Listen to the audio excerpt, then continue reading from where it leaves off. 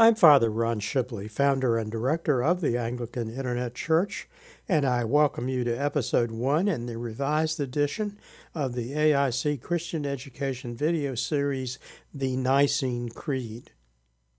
In this series, we seek to enhance the popular understanding of the most important creed of the Church. In this revised edition, I discuss the historical context in which it was developed and offer phrase-by-phrase commentary on the entire text with special emphasis on the scriptural sources. The revised edition includes format changes, many new illustrations from the AIC's Library of Christian Art from the Eastern and Western Church traditions, much of it developed following the revival of the Holy Roman Empire in Europe, associated with the coronation of Charlemagne at Rome on Christmas Day in 800 AD, corrections of citations to reflect changes in the names of several libraries or archive collections, and finally, the incorporation of cross-references to other AIC resources, including our newest series of books, The Gospel of, which are illuminated Gospels, one for each of the four Gospel authors. In spite of its name, the Nicene Creed, as it is printed in the 1928 Book of Common Prayer American edition, is actually the product of two of the 7 ecumenical councils, the most famous of which is the First Council of Nicaea, which met in 325 AD, and the second is the Second Ecumenical Council, also known as the First Council of Constantinople, which met in 381 AD. Viewers should understand that the word ecumenical in this context does not mean that the entire church was represented at each of the 7 meetings. It means that the decisions of these 7 councils were accepted by the Church both in the Western and Eastern Church traditions and are now doctrines of the Church Universal. The title illustration is a large and remarkably beautiful tempera and gold-on-panel icon made in Russia in the 19th century as part of an iconostasis at Intercession Cathedral, with illustrations of scenes in the life of Jesus Christ. The vendor does not specify which of the 4 Intercession cathedrals in Russia in which the original can be found. In later episodes, details from scenes in the icon will be used to illustrate phrases in the Nicene Creed. Easily identified scenes are the crucifixion and ascension, Jesus as the agent of the Father in the creation of Adam and Eve and at their expulsion from the garden in the top right quadrant, and the 12 gates of the New Jerusalem, symbolizing the life to come, at bottom center. The musical theme for the series is Reginald Heber's stirring Trinitarian hymn, Holy, Holy, Holy, Lord God Almighty, played to the tune Nicaea, composed by John B. Dykes. Heber was Bishop of Calcutta at the time of his death in 1826 AD at the age of 42. The hymn is number 266 in the AIC bookstore publication, the St. Chrysostom Hymnal, available through the virtual bookstore link at the bottom of the home page at Anglican Internet Church, which takes you to my author central page at https://www.amazon.com/author/Ronald-E-Shibley. The words to the second half of verse 4 say, Holy, holy, holy, ! Merciful and mighty, God in 3 persons, Blessed Trinity. The opening music was performed on the organ in England by Richard M.S. Irwin, and I thank Richard for granting the AIC permission to use his music, and I encourage viewers to visit his site on the web, https:// play.com hymnswithoutwords.com, where he offers this and much more for the use of local parishes. The word creed is rooted in the Latin verb credere, which means to believe.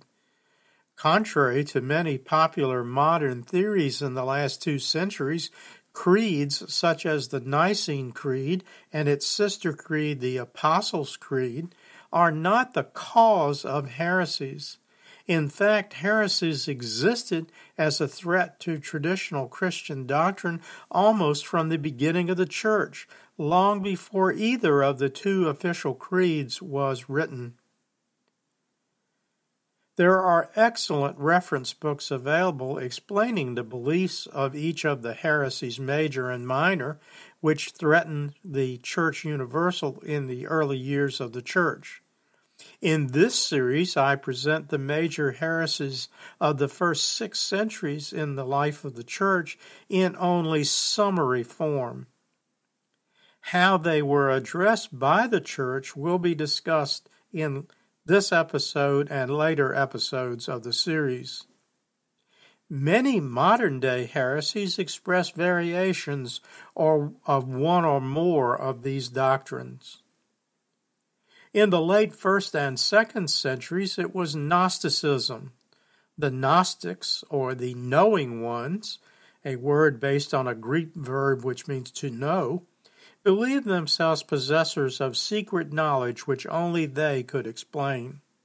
It was most likely the Gnostics to whom St. John referred in his epistles.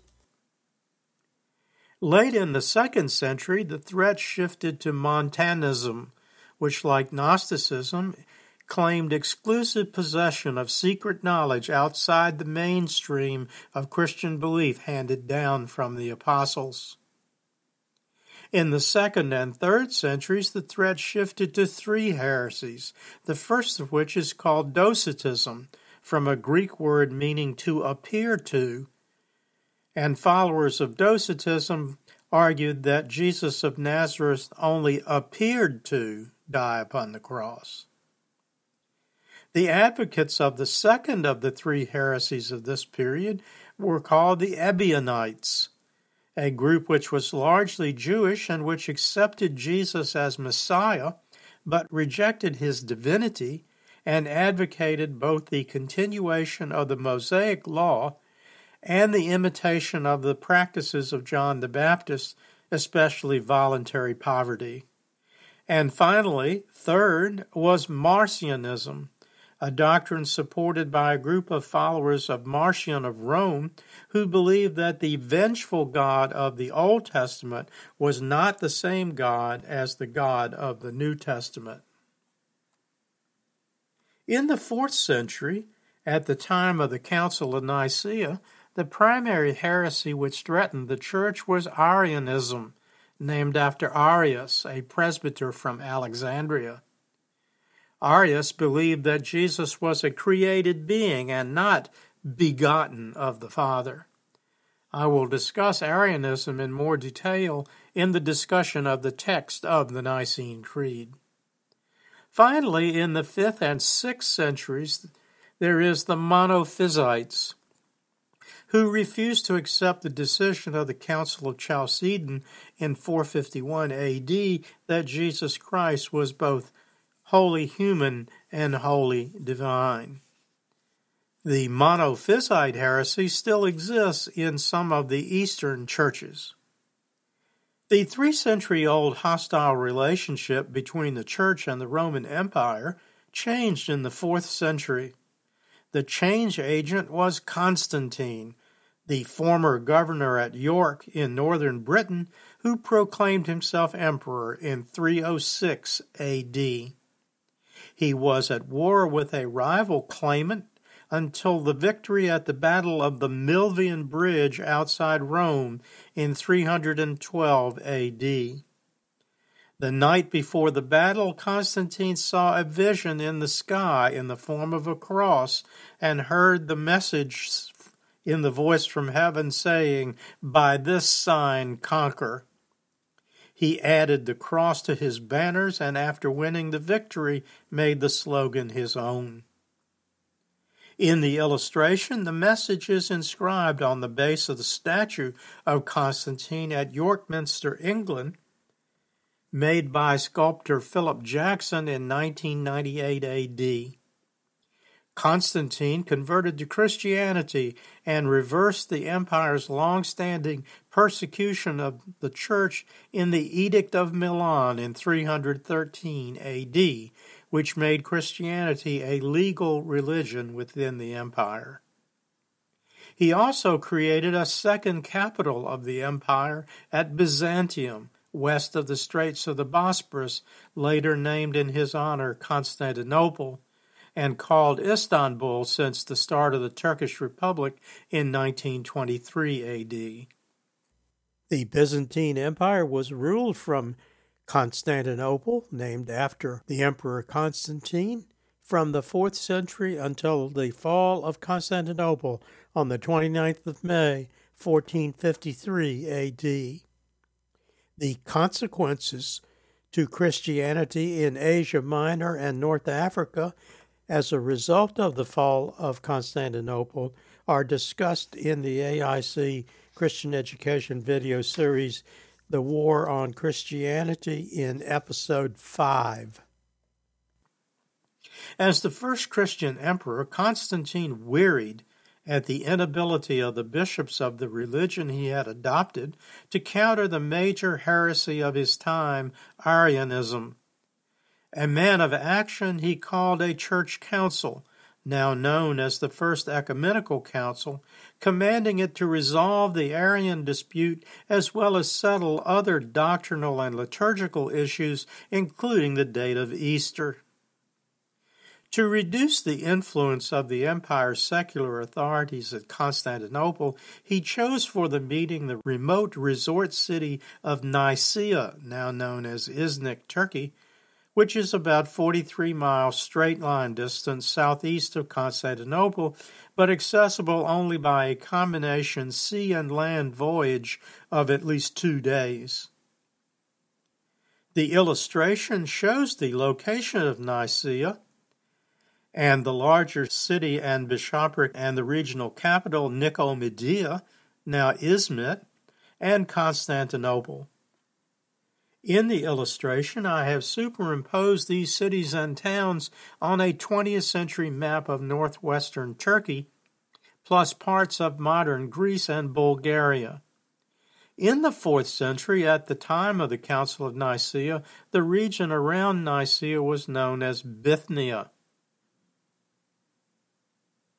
Nicaea, located at the eastern end of the 30-mile-long freshwater lake, which is 850 feet above the sea and called Lake Ascania, also called Ascanius. The Turkish name is now Lake Iznik. Nicaea was founded by Greeks 3 centuries before Christ. Most of the city's extensive protective wall survives today, including the Istanbul Gate shown in the illustration. Historians believe that Constantine may have invited over 1,800 bishops to the meeting at Nicaea, including representatives of the churches in the East, with the most important jurisdictions or sees at the time being the See of Jerusalem, the See of Antioch, and the See of Alexandria, and in the Western Church, the See of Rome. According to Eastern Church tradition, based upon the contemporary record of Athanasius of Alexandria, the Council of Nicaea was attended by 318 bishops and priests, nearly all from the Eastern Church, and hundreds of deacons and scribes and other church workers, plus 2 or 3 deacons sent by the Bishop of Rome, who was not himself present. Other accounts put the number at around 250. Traditional icons of the Council of Nicaea use the figure 318. A later bishop of Rome, Leo the Great, proclaimed that although the Roman Pope was not present for the council, he regarded its decisions as having the authority of Scripture. Among those present at the First Council of Nicaea were many who became the most prominent churchmen of their day. Many of their names are long forgotten, but among those whose names are still remembered today are Athanasius of Alexandria, then only a youthful deacon and aide to his bishop, Alexander, but who himself later became Bishop of Alexandria. Eusebius of Caesarea, whose later ecclesiastical history of the church is among the first and most important records of the early church. And finally, Nicholas of Myra, the inspiration for St. Nicholas, or Santa Claus as he is called now, who is said to have slapped Arius in the face during the council and been temporarily removed from his office by Constantine. Two of these important figures are remembered in the AIC Christian Education video series, The Lives of the Saints, second series. Athanasius of Alexandria, whose feast day is May 2nd, is celebrated in episode 16. And Nicholas of Myra, whose feast day is December 6th, is celebrated in episode 3. Episodes are linked from the digital library page, with podcast versions linked from the podcast archive page. The Council of Nicaea met at the Senatus Palace on the western end, or lake end of the town on Lake Isnik. The building may have been one of many destroyed during the major earthquakes in the area in both the 4th and the 8th century. The illustrations are a 19th century drawing of Nicaea and the view of the lake drawn by Gaud and published in the tour guide Les Tours du Monde, printed in Paris in 1864 AD and showing the ruins of the city at that time, and an aerial photograph from the ruins of an unidentified 6th century basilica unknown until its discovery in shallow water in Lake Isnik in 2014 AD. The meetings at the palace, according to tradition, presided over by Hosius of Cordoba, one of the Roman Church's delegates, went on for many months without resolution of the Arian dispute over the nature of God the Father and his relationship to God the Son.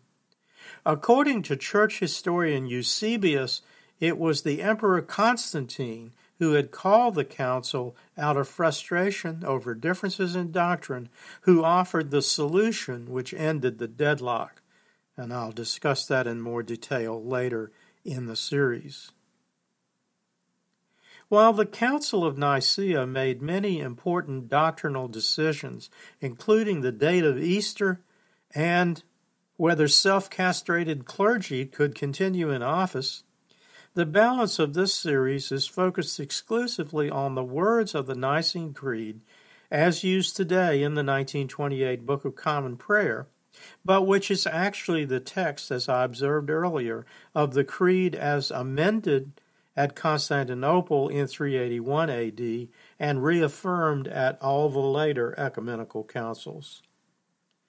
The sole exception is the filioque or procession clause, a later change which will be discussed in another episode.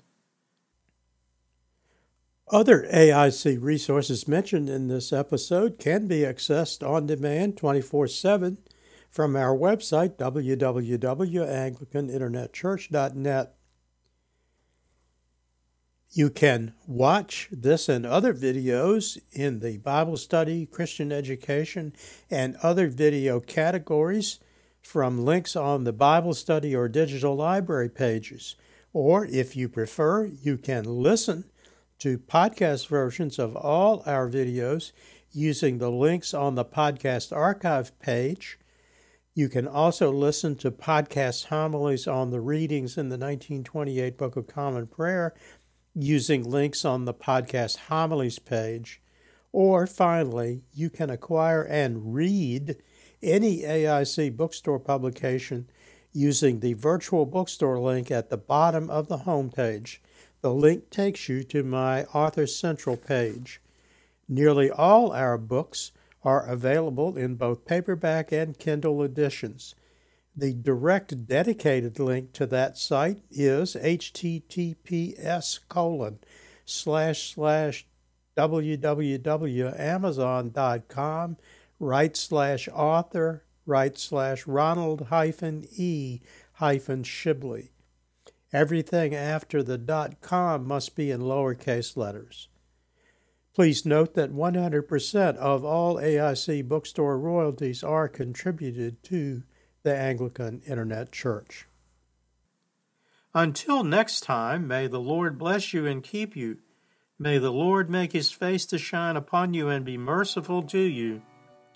May the Lord lift up his countenance upon you and give you peace. Amen. Glory be to God for all things. Amen. This program has been a presentation of the Anglican Internet Church. We invite you to visit our website and use its resources at www.anglicaninternetchurch.net.